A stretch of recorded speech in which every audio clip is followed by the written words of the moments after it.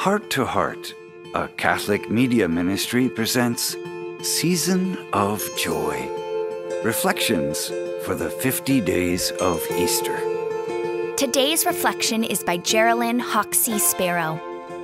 Geraldine is the director and curator of classes at The Hive, Center for Contemplation, Art, and Action in Cincinnati. She is also a fabric artist and creator of the Social Fabric DNA experience. Geraldine and her husband, proud parents and grandparents, offer marriage enrichment retreats across the country. Now let's listen to today's scripture, followed by Geraldine's reflection.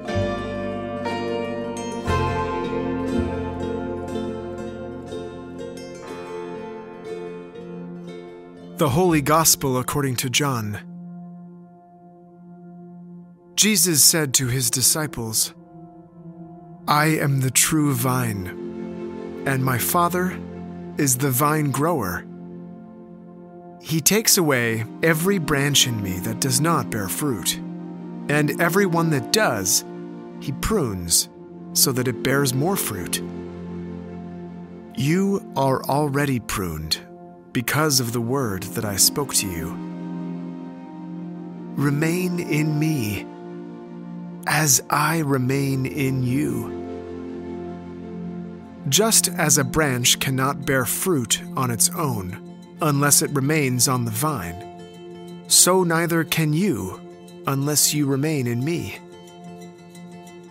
I am the vine. You are the branches. Whoever remains in me, and I in him, will bear much fruit, because without me you can do nothing. Anyone who does not remain in me will be thrown out like a branch and wither. People will gather them and throw them into a fire, and they will be burned.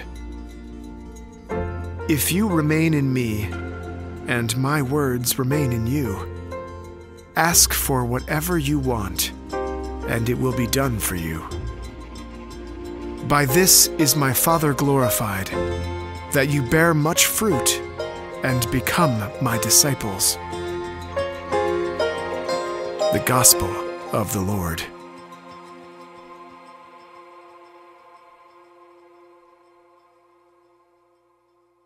I recently saw a news piece on the vineyards of the Ahr Valley in Germany, which suffered significant damage as a result of catastrophic flooding in July 2021.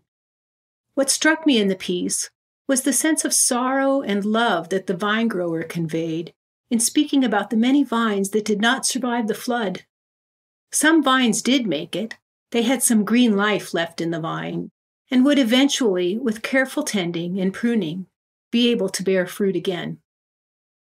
I have read that vine growers, having spent decades tending to them through all sorts of conditions and harvests, sometimes speak of their vines as if they were distinct personalities. As I pondered today's gospel, I kept thinking about that German grower's commitment to his vines and marveled at how much more compassion and love God has for me as one of the many branches attached to the eternal, evergreen, ever-vital vine that is Jesus. I am filled with joy and no little trepidation at the thought of the continuous pruning and cultivation process that is involved in producing an abundant harvest. Pruning, in human terms, generally involves loss and pain of some sort. It may be a simple pruning, like a sprained ankle that slows us down for a while and increases our appreciation of our own physical abilities and the help that others regularly offer us. Or it may be more drastic, cutting us almost to the quick, like the unexpected death of a loved one or a serious illness. Now, I'm not saying that all the bad things that happen to people are prunings by God. I am saying, though, that my reliance on God as the source of love has helped me to grow in new ways and given me comfort in challenging times.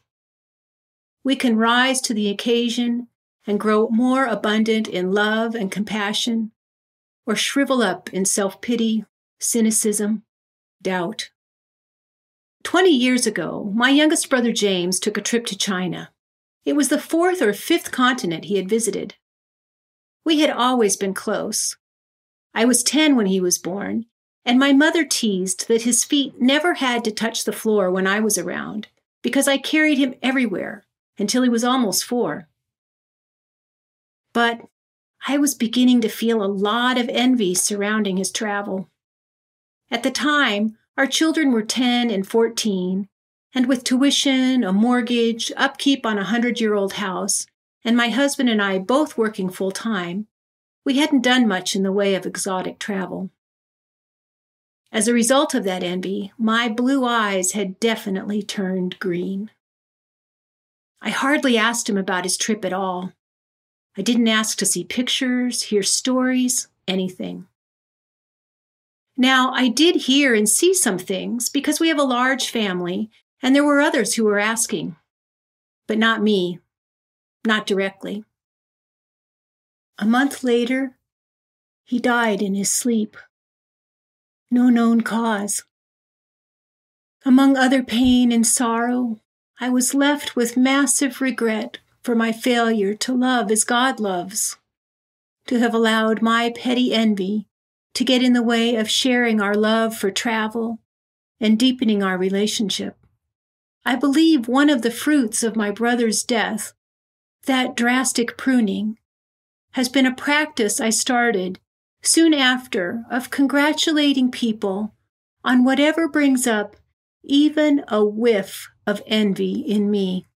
In real-life terms, this looks like, "Wow, I love your new kitchen. You deserve it. I'm so happy for you." All of which was true.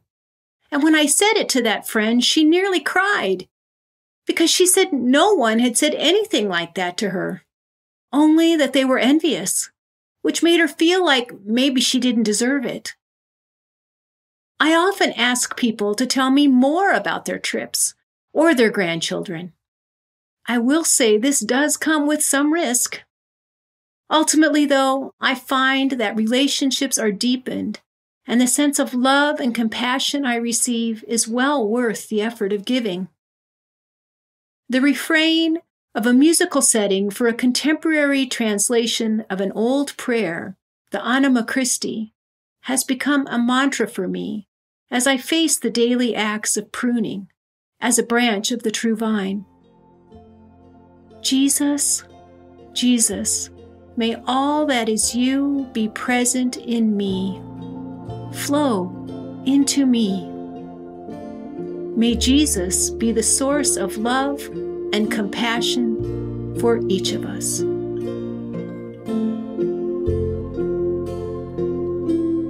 We hope you've enjoyed today's Season of Joy reflection. Tune in tomorrow for the next edition in our Easter series. And if you haven't already joined our email list, visit htoh.us to sign up and receive more inspirational content delivered right to your inbox.